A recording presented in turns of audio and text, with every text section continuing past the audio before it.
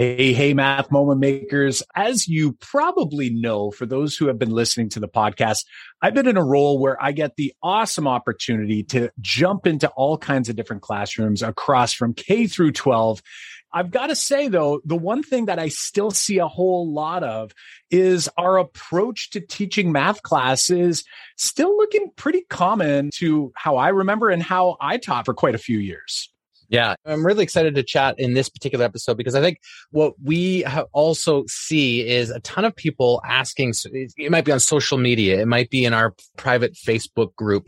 It might be in the academy. But people are saying, like, they'll ask, like, how do I take lesson X? Or how do I grab topic Y and teach it so that my students are engaged, or it's like a better lesson than what I've done? It's always like, how do I take that and change it? And then that's what we're going to talk about here in this episode. We're going to unpack the real flipped classroom and how to transform a typical lesson into an engaging problem-based math lesson. We're going to share how to slowly emerge shortcuts instead of giving them up front like I did for so long. And finally, we're going to chat about what to do if students aren't engaging with those problem-based lessons we've just transformed.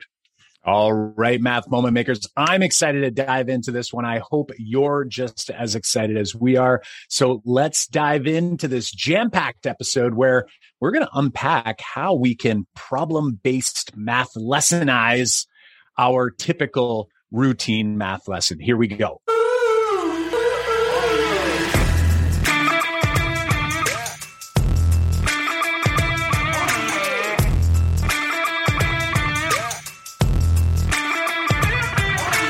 Welcome to the Making Math Moments That Matter podcast. I'm Kyle Pierce. And I'm John Orr. And we are from MakeMathMoments.com. And we are two math teachers who together, with you, the community of math moment makers worldwide who want to build and deliver math lessons that spark curiosity, fuel sense making, and ignite those teacher moves. Friends, as we mentioned, one of the most challenging pieces that I find is when I'm working with educators who are super eager, like super keen on trying to make their lessons more engaging, make them more problem-based so that it's not them doing all the talking. One of the hardest pieces is, like, where do we start? Like, where do we begin? And that is exactly what we're going to be doing here today, right, John? Yeah, we definitely are. And we were going to unpack some important aspects of this idea of this, like, real flipped classroom. And we're not talking now, let's just get this out of the way, right, Kyle? Like, when some people hear flipped classroom, they're immediately thinking to, like, what was it, like 6 years ago? It was very popular. It was like, let's change our lesson format so that we're teaching through video, and then kids can learn the lesson at home, come in, and then we can do the engaging problem or the application problem. I can be there to help them on the tough homework. There was, in math class a number of years ago, if I'm ringing some bells for you folks, is that was called the flipped classroom. We're not talking about that. We're going to unpack what we call the real flipped classroom, but we're going to kind of talk about, like, you want to be in a place where you're like, tomorrow I'm going to teach this topic. And for me, for a long time, it was like, let me pull that one out of the binder I did from a year ago. And usually for me, it was, I'm going to show a couple of examples, and then I'm going to have them do a couple of examples on their own. And then it's like, now it's practice time. And I walk around and help that whole time. But we're going to change that here today. And we want to show you how to do that. But we want to do that so that it's definitely changeable for tomorrow's lesson. That's an important aspect. So a lot of times it's like, people are like, or maybe you've listened to lots of episodes before, or the first 4 episodes, we talk about problem-based lessons and how to modify things. And a lot of the things we talk about there take time to develop. But in this episode, we want to give you some actionable items that if you're starting to change your math lessons, what can you do tomorrow so that has a profound impact on your pathway forward? Yeah. And kind of going back to that whole flipped classroom thing, it was like, the idea was basically like, take your regular lesson and we're still going to do it in the same order. It's just that we're going to bump it a little bit earlier, and we're going to get, like, students to, like, do the lesson at home from this video. And We don't want to do that. We actually want to take the elements of these lessons. And let's just be clear, like when John and I talk about what we consider to be like our more traditional or what we remember early in our careers teaching or the way we were taught is that, as John mentioned, like we would pre-teach everything students need to know up front, right? So we would introduce the concept. If the concept is slope of a line, we'd have a title on the board. We might even define it. Like the first thing we do is like define like, what is the slope? Well, I can't teach you a lesson about slope unless I tell you exactly what slope is. We get that all down on the board. And then students are going like, okay, I'm not really sure what you mean. Don't worry about it. I'm going to give you some examples so that you can see what slope of a line is all about. So we're not saying not to use that lesson. What we're saying is like, we're actually going to try to just rearrange it a little bit. And we're going to encourage you to, instead of sort of pre-teaching these ideas, we're going to think about like what part of our lesson, and I would argue it's probably somewhere in those examples or maybe even like some of those textbook problems that you might assign later. Like there's a gem in there somewhere that you might be able to like grab, and you can use that as your opener for your lesson. And it's sort of this opportunity for you to come to this lesson and almost like create a reason why we're going to talk about this concept instead of me sort of like, it's almost saying like, just hang on. You're telling the kids like, just stick with me. I promise it's all going to make sense in the end. Here, it's like we can take something, we can almost give students a bit of this productive struggle up front in order to, I mean, Dan Meyer would call it almost like create a headache in the math classroom a little bit, like create the need for more efficiency, for like this new concept that we're hoping to bring to the forefront. So that's really what we want to do today. And again, the one piece we really want to drive home is we don't want this to be super strenuous on you, a huge amount of planning. We want you to literally take that math lesson that you had and kind of look and think about it and go, what part of this can I bring to the forefront first? Right, John? Yeah. And I think that's a really good point, because if we can bring that to the front, it's not something that you're going to have to overhaul that whole lesson. That's an important aspect, because we've talked about that here on this podcast before, in the sense that you might want to try a problem-based lesson on one day, but it's almost impossible for if you're starting out and trying to do that every single day. So it might be like, I've got this plan to do this great lesson that's engaging. It's going to use these aspects that I heard on a particular episode of the podcast, or I saw at a conference, but it takes a lot of planning to get there. In the meantime, how do I change these lessons so that it's not going to like take me all night to plan? And I think that's what we want to do here. It's like, we're going to take the lesson you already had from the previous year, or it can be something that you planned this week, but it doesn't take too long. But like what Kyle said, it's like, we're going to take some elements and move them to the front. And then usually what we would do at the front, we're going to move to the back. And that's what we call the flipped classroom. We're going to bring in a problem or two or a series of problems and have our kids actually think their way through that problem. And then through what they do, you might also bring up some examples later, but also create the note later in the lesson, not say right at the beginning. I love it. I love it. So let's dive in here and like, let's talk about this and really try to help people sort of envision what this might look like. So we've already talked a little bit about the order. What we're hoping that will happen from this, by doing this little by little each day, it's almost like setting yourself a bit of a goal. In our online workshop, there's one of our lessons where we talk about not breaking the chain. And I think this is a great place to set yourself a goal. It's like a small enough goal where it's like, if each and every day, I don't want to throw out my binder or throw out all the resources I've used in the past. I just want to think about tomorrow's lesson. What can I do in order to bring the idea out at the beginning and push some of the teaching, which John and I would like to call like the consolidation process, right? The consolidation process from like the 3-part math lesson. Some of you might be familiar with the John Vanderwall 3-part math lesson. We want to do the thinking up front, and then we want to do the teaching, tying of loose ends a little later. By simply doing this thinking each and every day before you plan that next lesson, you can get yourself into this habit where things will start to come to you, and those lessons will, over time, they're going to get better and better. It might not be the best lesson the first time you try this. That's not really what our goal is here today. Our goal is to get into the habit of trying to bring this to the forefront so that we can get students thinking.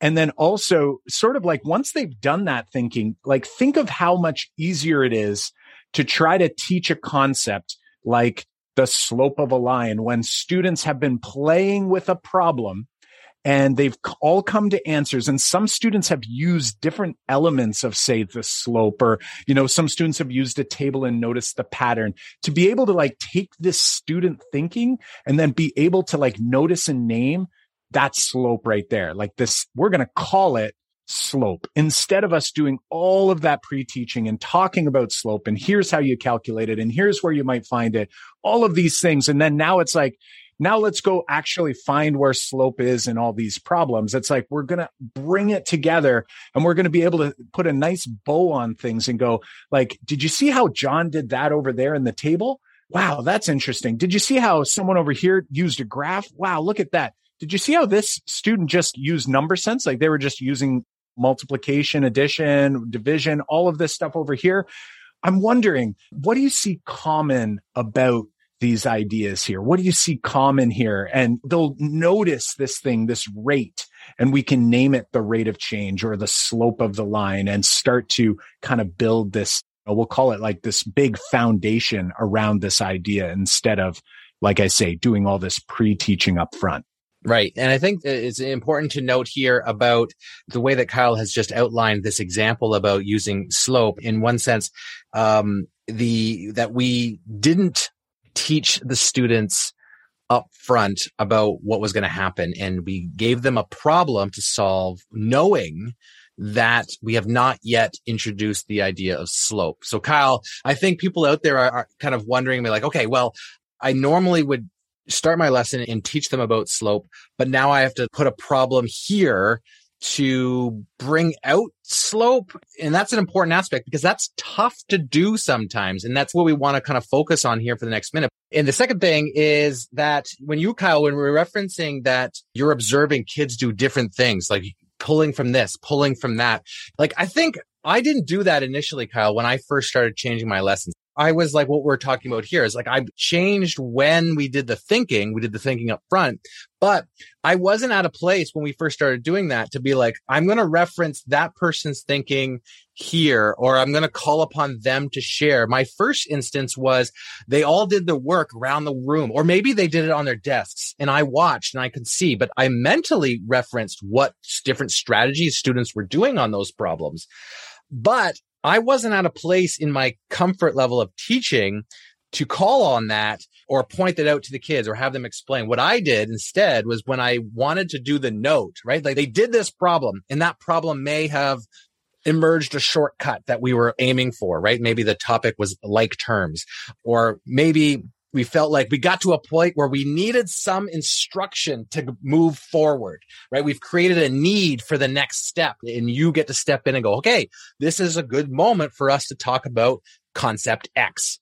And so what I would have done back then would have said, okay, I step in, or I'm ready to talk about the shortcut. And then I would have gone through an example, and then I could have said, you know what?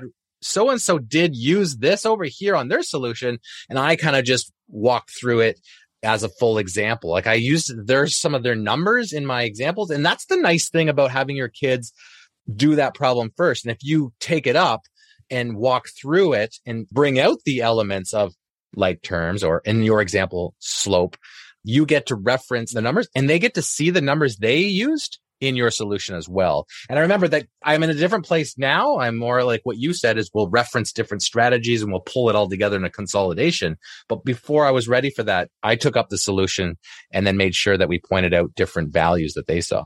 Love it. Love it. And what I'm hearing you say is like, you're giving people permission to kind of start where they are and not, sort of look at this as like overwhelm and go, wait a second, you said we were just going to like take one part of my lesson and put it over here. You're saying that, you know what, maybe that's exactly what it will look like.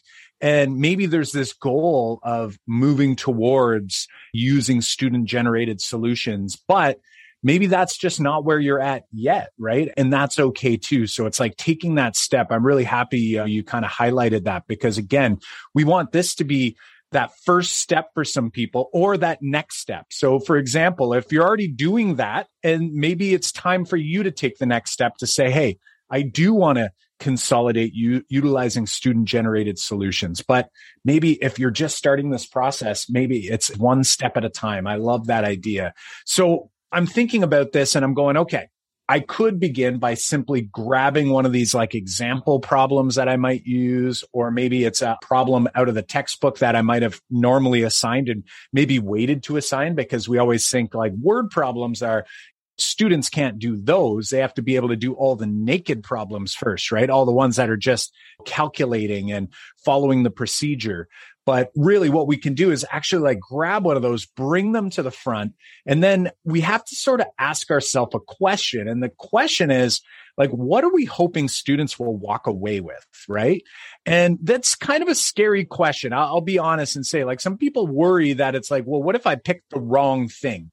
And the reality is that that's going to shape over time, but you have to at least start by thinking about like, what is the intentionality of why we're doing today's lesson? Like, why is this mathematics being taught in the curriculum? How does it help us? Something John's been using a lot is this idea of a cheat sheet. He's like, what is it the cheat sheet for, right? Like if we're in math class, you're basically helping students to essentially stumble upon something that's going to be beneficial for something that they might encounter. So the question then becomes is like, okay, if I can identify what that thing is, that can help me select that problem that I might use at the beginning of the lesson. And that to me is one of those big key pieces here. And we want to think about what sort of understanding or skill are we hoping that they're going to learn throughout today's lesson, so that if they were to like see a problem like the one they'll solve at the beginning, like, let's be honest, if they solve that first problem, they're most likely not going to be using the new concept that you're introducing that day, right? Otherwise, we wouldn't be teaching it. So you're going to see them using inefficient strategies. And this is like where you have this freedom to just let students bring what they have. And we've talked about this a billion times before. It's like in this mode, in this phase is where you get to learn a lot about what students are bringing to the table, right? Like, are they thinking additively? So they're skip counting. They're not multiplying. They're just adding. Okay, that's really useful information for me to know. And if the thing that we're going to be exploring today involves multiplicative thinking, I might need to take that into account when we actually do that portion of the lesson. Like, how are we going to bridge that gap? So there's so much that we can learn and glean when we offer students this opportunity. But then also, I think it really helps students kind of get their heads in the right space in order to go down that path to this new learning, right? It's like, we've done it this way.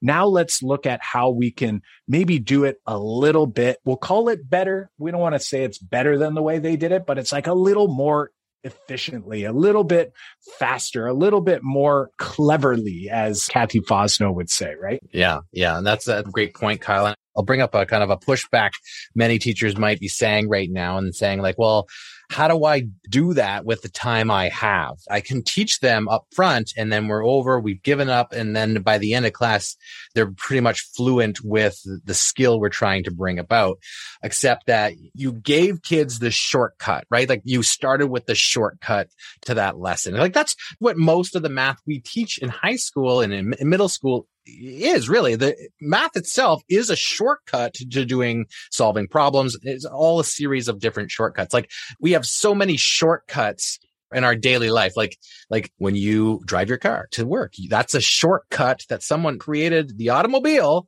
so that you could save time. That's a shortcut. So many things that we have are really shortcuts to doing other things. Like this podcast, Kyle, is a shortcut to teaching math better, right? Like I listen to the podcast because I want to get ideas, and that's a shortcut to help speed that up for you.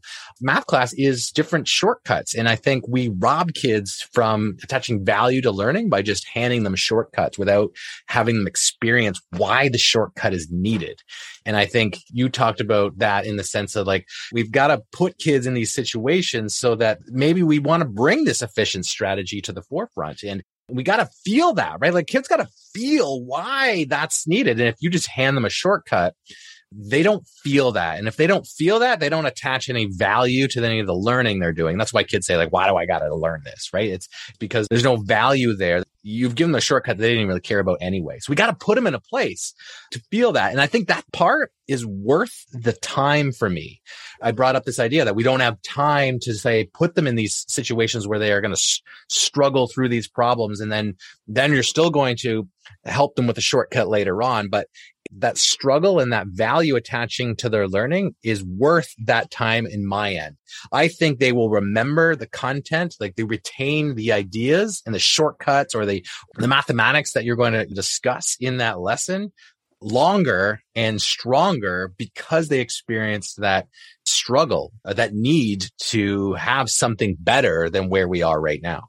I love it. I love it. So let's dive in because like you're talking about want something that resonates with them. You want to give them this opportunity to problem solve and to essentially like use their brain, right? Like and actually think in math class. And who would have thought? I taught for so many years where I don't know how much they were actually thinking during the class. Maybe when they were doing the practice problems, they were thinking, but it was like, I did like all of that heavy lifting. So let's talk about a couple examples. I'll talk about one, and this is one I used recently. So it's kind of fresh in my mind, but you know, when exploring, here's this concept. So to kind of take you down the path of what we've been suggesting here is like, okay, we need to understand like, what's the intentionality of the lesson? Well, for this lesson, we wanted students to be able to come up with an equation of a line when they're given the slope of the line, so the rate of change, and a point on the line. Okay. And the way I used to teach this concept was a naked problem. And here's the thing. I used to select the values to be very, very like easy numbers to work with. Cause I thought like, if the numbers are easy, this will be so obvious and everything will be fine. The calculating is not going to be distracting. Like nothing's going to get in the way. But the problem was there was really kind of no context and the students were like, well, I don't know what's happening here. So, you know, I'd model that for them. I'm like, here's the slope. They already know what the slope is because we've done lessons on slope where I told you what slope was, right? This is before my time of problem-based lessons. And now I start to realize and I go, okay, well, what could I do? And you flip to that textbook and you kind of look at some of those word problems and you think like, are there any scenarios here that are like realistic? Or maybe you can come up with one yourself. And for me, I just thought about packs of paper sitting on a desk. And it was like the relationship was how many packs of paper and what's the height, the total height of the packs of paper while they're on this table or on this desk. And for those who may not be kind of in those middle grades where you're playing in this land, just to kind of give you a heads up, basically what we're looking at is like the equation would be whatever the height of the table is. That's like what we call the initial value plus the height of the stack of papers. And basically that would give you your relationship. So you could say it, or you could just have like a visual, like you could have a visual of 5 reams of paper on this desk and you tell them the total height and you tell them how many packs of paper, but you don't tell them how tall the desk is. And right there, I don't have to say anything. I don't put a title on the board. I don't do anything. I just ask them like, I wonder how tall this table is. And, you know, before I even give them measurements, we could just have them estimate, like just you're looking at it. You've seen a ream of paper before. It's like, I don't know exactly how thick they are, but I can make a guess. Students can make a guess. I don't know, 30 centimeters, 50 centimeters, whatever their guess is. And then they could use their spatial reasoning to kind of scale that and go, I don't know, it's maybe 150 centimeters, right? Get them all estimating. And then after I could reveal the total height, and I can reveal the height of one package of paper. And then I ask them to update their estimate. And for those who are sitting there, I know many people are listening. Some people are watching on YouTube, but if you're listening, like if I know the height of each pack of paper, I could very quickly figure out the height of the 5 packs of paper. And if I know the height of the entire packs of paper and the table, all I need to do is subtract those 2 values. And I've found the height of the table, which is the initial value for this relationship.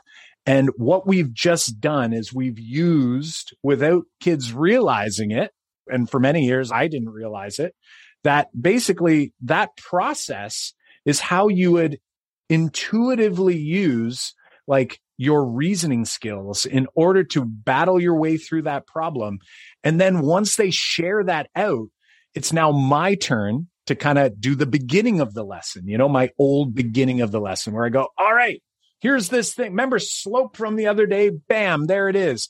Here's this. Bam, there it is. And then I can serve up that next example and I could give that to them. And instead of, again, me doing the example, I could say, I want you to try this one. I think you can do this one. And kids are going to be like, now they're amped and ready to go because they just saw that they solved a problem without me telling them anything.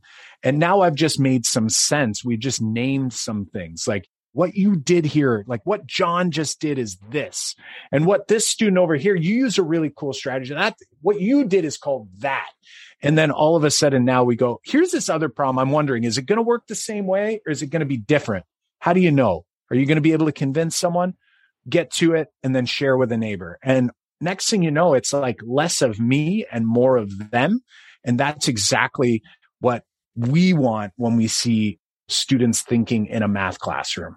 Yeah. And I think what's really important to point out here, Kyle, is that your kids are doing the thinking and then you are doing the summarizing at the end and naming the things that you want to name and then making that say consolidation or the note, right? At the end of the lesson. That usually, this is where this flipped idea comes from, is that you did problem 8 from the textbook first, and then you unpacked it.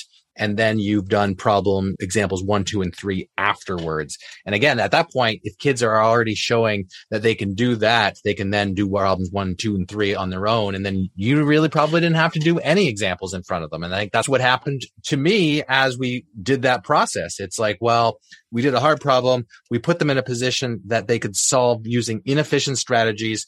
We tied it together so that we talked about efficient strategy. Now it's like, okay, well, now do this one. You did this one, but we've talked about an efficient strategy. It's almost like I used to do like 4 examples before setting them to do the homework or the practice questions.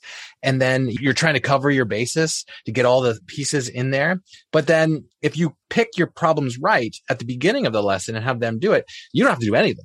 And they do all the thinking and you're doing the guiding after that. So another example I'll toss in here quick that I referenced earlier about like terms. And I think really a big idea, like in order to pick the problem, right, Kyle, like picking the problem is important because it has to be open enough for them to try different strategies without, say, knowing the goal or already understanding and knowing the goal that you're going towards. Because maybe they can't solve it without that. It's like you got to pick that problem that allows them to bring in those inefficient strategies so that you can talk about it. For example, if I'm talking about like terms, understanding the big idea behind these topics is so important because it will help you pick that problem that allows it, right? Like if you're like, well, like terms are about just like adding X's together and collecting those like terms and adding these. Like if that's my understanding of why like terms are important in mathematics or the big idea of what we're really doing there, then it's going to be tough to pick that problem because I only see like terms that way. And when you see like terms as creating equivalent expressions or looking at like grouping items together to shorten up the calculations, right? Like that's an important aspect. It's like I could put these you can hear my cat.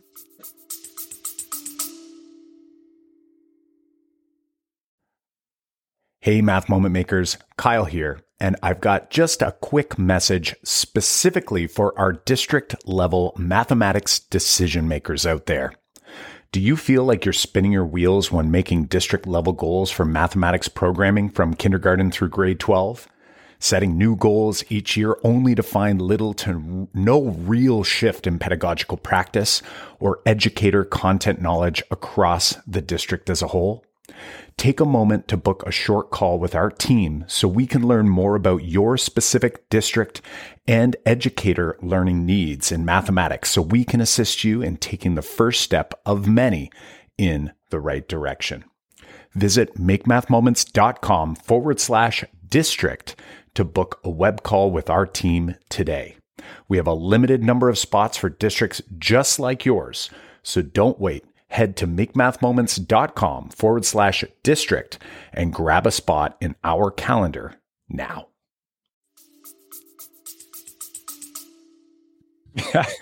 I'm just smirking because keep it in. Yeah. It's taboo. He's going crazy. This is the one you took a picture of on the weekend for the virtual summit. Just passed out on the couch. Totally mathed out. So back to the idea of the big idea is like that. You have to know what that is, and so like in like terms here, if I can group things together, I can shorten up calculations and create equivalent expressions that are nicer to work with. Those are big, important ideas, like the equivalence. That's really a huge idea there. One thing that's easy to do is instead of just saying, let's add these like terms together, I've seen it done lots of different ways, but you could throw up this shirt costs this and this shirt costs that, or, these pants cost this. And then just throw them all up on the board and then say, total it all up. And naturally, kids are going to do a strategy that they already make sense to do is group all the things that speed that calculation up. The last couple of years, I've created a big page that has a ton of different shapes all over it. Rectangle, and it's building on our work that from area of rectangles and squares and trapezoids, like just shapes. But there's a whole bunch of the same types. So there's like a whole bunch of triangles that are exactly the same size. There's a whole bunch of squares that are exactly the same size. And I just say, find the area of all these things. And I pretend that I've got to do something else. So like, hey, guys, I need you guys to do this problem while I get ready for the real problem, which is a lie, right? Like that's the real problem. And so I'm pretending to fiddle with stuff at my computer, and students are like, okay, so we're going to do the area of this. So then we take this up, and they've all grouped all these same shapes together and found the area of one, and then said, well, there's 7 of them, so we're going to multiply by 7. And so then we then take that work and we're like, well, let's write a formula because, oh, wait, I forgot. Sorry, guys. I got the dimensions wrong. And then I changed the slide and it's the same shape, same orientation, but all the dimensions are changed. So then it's like, they're like, oh, they got to do this again. And so they're like, do this again. And then some kids are like, I don't think we have to do that really again. We just have to change a couple numbers here. So we're like building an equivalent expression for the area of all these shapes. And we're understanding there's power in grouping and there's power in simplifying and creating this equivalent. So like, if you can understand the big idea behind the math that we're trying to teach, and you got to go big, right? You can't just go like granular. Think, where does this fit? What's important about it? How does it fit in the grand scheme of things? That can help you immensely in choosing what is the problem to start with. I love it. I love it. And, something that I think you touched on a little bit, so I won't go too deeply in it, is a pushback we often get, or just a question, like a common question you get is like, what if I can't think of a good initial problem or the reason for this concept to be taught? Like some people are like, I don't know, like we always push for context wherever possible. But really, context is only important if it helps you with the thinking. So it's like, we don't want contrived context. Like the one with the area that you just described, it's like, there wasn't really like context. The context is the fact that there were visuals and there was area. So the context is we know what area is. Like they have an understanding of that and they can build off of that. But in reality, it's like what you've done. Yeah, it's super low floor, and you created almost like a bit of a puzzling prompt. Like your puzzling prompt was almost a non-prompt. You basically said, hey, just like stay busy for a couple minutes. And that was your way to kind of get them into entering into that problem. And that's like using some of the elements of that curiosity path, which we don't want to like mar down today's podcast on making the prompts curious, because that's something I think you can work towards over time. Withholding information is always helpful. So like John, you had kind of withheld information in that particular scenario. I withheld information with the stacking paper problem by not having measurements on the image at first, and had them estimate. So we could do all of those things. But the reality is that as long as it's puzzling enough or challenging enough, or again, those are two things that help to make it curious enough for students to enter into a problem. The example I love is you were describing it a little bit earlier today, is this idea of finding the distance between 2 points. It's like we could just start by just having like 2 points on the screen and nothing else, and ask them like, how are you going to measure like how far they are? And there's no context there. Sure, you could say, hey, this is this town and this is that town. Like you can add that if you'd like, but we're trying to give you a scenario where it's sort of like, because it's such an easy entry point, it's like almost irresistible not to participate, because you could have kids estimating, like some kids will like think standard measure and they'll be like, that's like a foot apart. And we're like, oh, okay, that's a foot apart. Like, yeah, what if we didn't have a measuring tool, right? And then all of a sudden, maybe we throw a grid on there and the grid has like a scale on it. It's like, oh, those are actually kilometers. Okay, great. Now, how far do you think? And that, getting closer and closer to build the need for a means for us to actually get a more precise calculation or a more precise quantity that we're trying to unveil through that problem. So that's another big one. So again, don't put too much pressure on yourself for every single initial prompt in your class to always be a grand slam, because also like, think about it. We're telling you to keep your lesson that you were going to use and use an element of it in a different spot. So that's what your lesson was going to be anyway, right? So don't overwhelm yourself and maybe not do this process because you're worried too much about making that intro problem perfect. Let's just get that order swapped and get comfortable making that the routine in your math class, where like when we do math, we start with math and then we make sense of what we've done afterwards. And that's kind of, I think, the big sort of takeaway we're hoping people are hearing out of this episode here today. Good summary there, Kyle. I think you really nailed one of the big ideas we want to drive home here in this episode. I think before we wrap things up here, there's a couple things we should bring back up too about like what happens if this happens. When you're trying something new, you start to think about what happens if this is going to happen. And then we've got some common things that have happened to us. Like what happens if I change this, but students aren't, say, engaging in that initial problem, right? Or that initial task. And one thing we can do is, if that's true, like if you set the bar low floor and you brought that task in that built on maybe what they did the day before, or maybe it was like my example with the area. We had used area before, but we were really kind of like putting it in a different context. If that's not getting kids to like step into the problem and get thinking, and that's probably going to be like that the first time you try this, they're going to be like, wait, you usually show us what to do. If that's the case, I'm still going to wait here for you to show me what to do. Well, that happens to us a lot, especially when you start a new class, the new year, and you ask kids to do this, they'll kind of like held back. I know something that has worked well for me, Kyle, is you've referenced the curiosity path and how to adjust for that. And we're not going to go down that path, but that can work. But the other thing that has helped me so much in the last few years is getting our students standing and getting our students to discuss with each other. And me putting the whiteboards up on the walls has changed so much about how much engagement initially happens when I pose that problem. I'll say, let's go to the walls, and students are right away working at the walls to solve that problem. I think just the fact that they're standing has changed that part. So that's something that folks might want to give a shot to.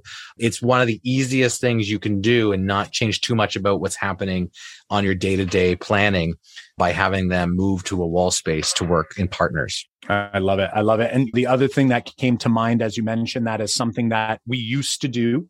And again, you might feel comfortable doing this and maybe this is your comfort zone, but I would encourage that if you do want them truly problem solving, try to give them as little as possible up front. And that includes like a handout. Like I used to always, it was almost like I wanted to make everything so easy for everyone. Like I thought that that was what they needed. So I'd have a template and there'd be a graph and a table and like fill this in and fill that in. But that template sort of approach, especially with this upfront problem, I'm not saying you can never give a handout during your lesson. Like maybe at the end of this problem solving, you might have a summary that you want to work and build something together just for time efficiency and things like that. We're not saying to never do that. But what we are saying is that if you want them to truly come at this problem with their own ideas, their own strategies, their own tools and models, you don't want to give them a paper that has a table on it and a graph on it, because then in their mind, they're going like, Mr. Pierce wants me to do a graph, right? And maybe that wasn't where their brain was going. And maybe the point of the lesson is to graph. But remember, this intro prompt, this intro problem isn't for them to show how awesome graphing is. We're trying to almost like do the opposite, like show them how helpful graphing can be afterwards. Some students might choose to do a graph, and that's super cool. And you'll get to highlight that. But when we sort of like send them down this path, it's like you're making them stop thinking a little bit because they see what's on this template, and whatever they had in mind, they're like, oh, well, that doesn't fit on here. So it must not be good, or it must not be valid. So just an idea to maybe, I wish that I would have known that ahead of time. It would have saved a lot of, I guess, trouble with trying to get my students to start thinking,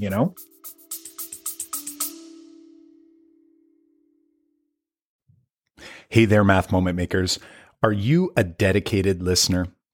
Like, I'm talking, have you been listening for a couple months, maybe even a couple years? Well, if you haven't taken a moment to leave us a rating and review on your favorite podcast platform, it would mean so much to us. It'll take you under 1 minute so that you can help more educators see and experience the Making Math Moments That Matter podcast. Do us this huge solid. We thank you from the bottom of our hearts. And here is today's episode. Yeah, good point there, Kyle. And I know that I still use templates, but like you said, I introduce them after the fact, after they've tried their thinking. 2 examples come to mind in the same topic. One is when we've done your task on the candle burning task, and getting kids to the candle burning task is you can see this candle burning, and then you're trying to figure out how long does it take to burn completely out. And for us, we've used that as an introduction to scatter plots and using lines of best fit to model the data. And in the past, if I gave them the template first, like you suggested, Kyle, there's no thinking. We just fill in the table, we fill in the graph. He's like, now you still have to go, this is a line of best fit. But when I changed that lesson to not give them anything and ask them to answer, most kids actually won't use a graph in the beginning. They will take the data points and they start to average them. And then usually kids will start to build a linear equation actually out of it and start to go, okay, well, if I average these and it's going down by this much every minute, well, how many minutes until it runs out? Which is amazing because it's like there's so much to unpack there. And then when you bring in on your consolidation, if you're still going to introduce lines of best fit, what a perfect way to talk about what a line of best fit. It's an average line. What did you guys do? You made the average. What average did you get? Oh, it's this much. Is our slope of our line? Oh, it's all about the same, and you can draw a line and you can say, look at the power of the graphical solution here is that you can visually see where this is going to end up. And it's not so, you're not so bogged down in some of the algebra that you guys were in it. But if the kids were doing the algebra, hey, that's awesome too. And then I've also used that when we did Barbie Bungee activity for the exact same skill in doing that again. So important to bring up these ideas. Let's do a quick recap here, folks. We wanted this big idea to come out being like that. Something you can do tomorrow is take your lesson and just reverse parts of it, change a couple elements, put one element you might have done later at the front, get our kids to think.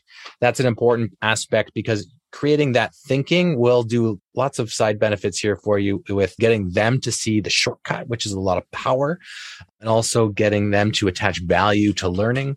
And you students are going to deepen that understanding deeper because they've made actual personal connections to. And think about this, Kyle. We didn't talk about this in this episode specifically, but when you get your kids to think, you are telling them they're worth the time you allow to have that thinking happen in class. Like there's value in your thinking and I want to see it. Like think of the message your students get when you dedicate time at the beginning to go, I want to see what you're going to come up with. I want to see your thinking here. And kids are like, they'll feel empowered and they'll feel worth it. Absolutely. And you just kind of gave me another epiphany here is sometimes educators, we tend to tell students not to do things certain ways because we want them to get to the thing we want them to be using, like the graph. In your lesson, you could have said, oh, don't average them all. Don't average all those data points. Like, I want you to use the graph today. And there's a time and a place for that. Like, so in some of the practice problems, you can specifically ask them to utilize a graph in this scenario. But again, in that upfront learning part, like valuing their voice, valuing their thinking is so key. And the one big takeaway I hope you walk away with is, again, this idea of getting in the habit of how you start your lesson. Now, mind you, I'm talking about a problem-based lesson. Some people might do like a number talk or a math talk before, but I'm talking about when you introduce this new concept that you normally do your note on the board for. We want to just get you in the habit of getting students thinking first. It will give you so much space and it will give you so much more attention because students have already grappled with the problem, and then bringing it together is so much easier for you. So it doesn't feel like you're talking and students are kind of looking at you like you have two heads, right? Like they were all a part of the process. And now we can use that thinking in order to drive home the big idea, the big point at the end. Another key piece that I wish I knew was, when you do a problem-based lesson, we don't just do the problem and then just hope everybody got it. I did that a lot. And that's where I think we get a bad rap when we talk about problem-based learning or inquiry-based learning or discovery-based learning. It's like this thought that students will just kind of like they'll do it however they choose to do it. And that's just it. And that's the way it goes. And it's like, no, we have to be really clear to bring it together and bring that new learning to the forefront. So you're still getting that opportunity. You're not throwing out all of that good stuff that you would normally share with students. We're just going to do it a little bit later in that lesson and then give students other opportunities, other prompts or problems to work on to kind of drive home that point. So, wow, this one's been a big one, as they all are there, John. I don't know about you, but I love talking about how we can slowly transform these lessons. And I'm hoping that everyone feels like this is something that they can actually do, that you can actually attempt to do in tomorrow's class. And I don't know about you, I want to hear from some friends, whether you're responding on the podcast episode show notes page or whether it's under the YouTube video on YouTube. Would love to hear how this went for you. And remember, it might not be perfect the first time, but get in that habit. Try not to break that streak, because if you do this once in a while, only on Fridays, you're not going to get that consistency from students knowing that this is how we learn mathematics in this classroom. So build that routine. Your students will follow. I think at the end of this, you're going to feel like, wow, you're seeing a ton of thinking that you never realized was there. Yeah, exactly. Thanks, Kyle, for that. And as a reminder, please, do what Kyle said. Share your big takeaways with us. That might be on our Twitter page or Instagram or in our free private Facebook group, Mathemo Makers K-12 over on Facebook. Share what you've been learning. Share all of the things that you thought maybe you disagree with us. Hey, share that too. We want to hear from you. Don't miss our next episode. We're putting out episodes every Monday morning. And to be sure you get that next episode, subscribe. Hit the subscribe button right now if you have not yet done this. Maybe this is the first time you've listened to us. You can head to the back catalog and get all the episodes that we've ever had in the last 3 years. So, Kyle, we're coming up, I think, our anniversary of how many? It's 3 years, right? Coming up, I think. Yes. This is crazy. Holy smokes. This has been, fantastic. I'm just looking at the episode number even there, John. And it's like, I think it would have been last week's episode that went out. That would be like the official, even though, we've talked about, we jammed a couple extra episodes in at the beginning, but holy smokes, 3 awesome years. Friends, go check out those show notes and links to resources on our wonderful, wonderful show notes pages on makemathmoments.com/episode 156 for this particular episode. Or is it 157, John? Yes, 157, Kyle. Thanks for correcting that. There it is. This is episode 157. Yeah, there it is. Okay. makemathmoments.com/episode 157 is where you can find transcripts. You can find links to resources, all the show notes. And obviously you've got the gateway to all kinds of other ideas like our problem-based math lessons. Once you're there, click on the tasks. And you know what? Let us do some of that hard, heavy thinking for you by using some of those problem-based units. All right, my friends. Well, until next time, I'm Kyle Pierce. And I'm John Orr. High fives for us. And a high five for you.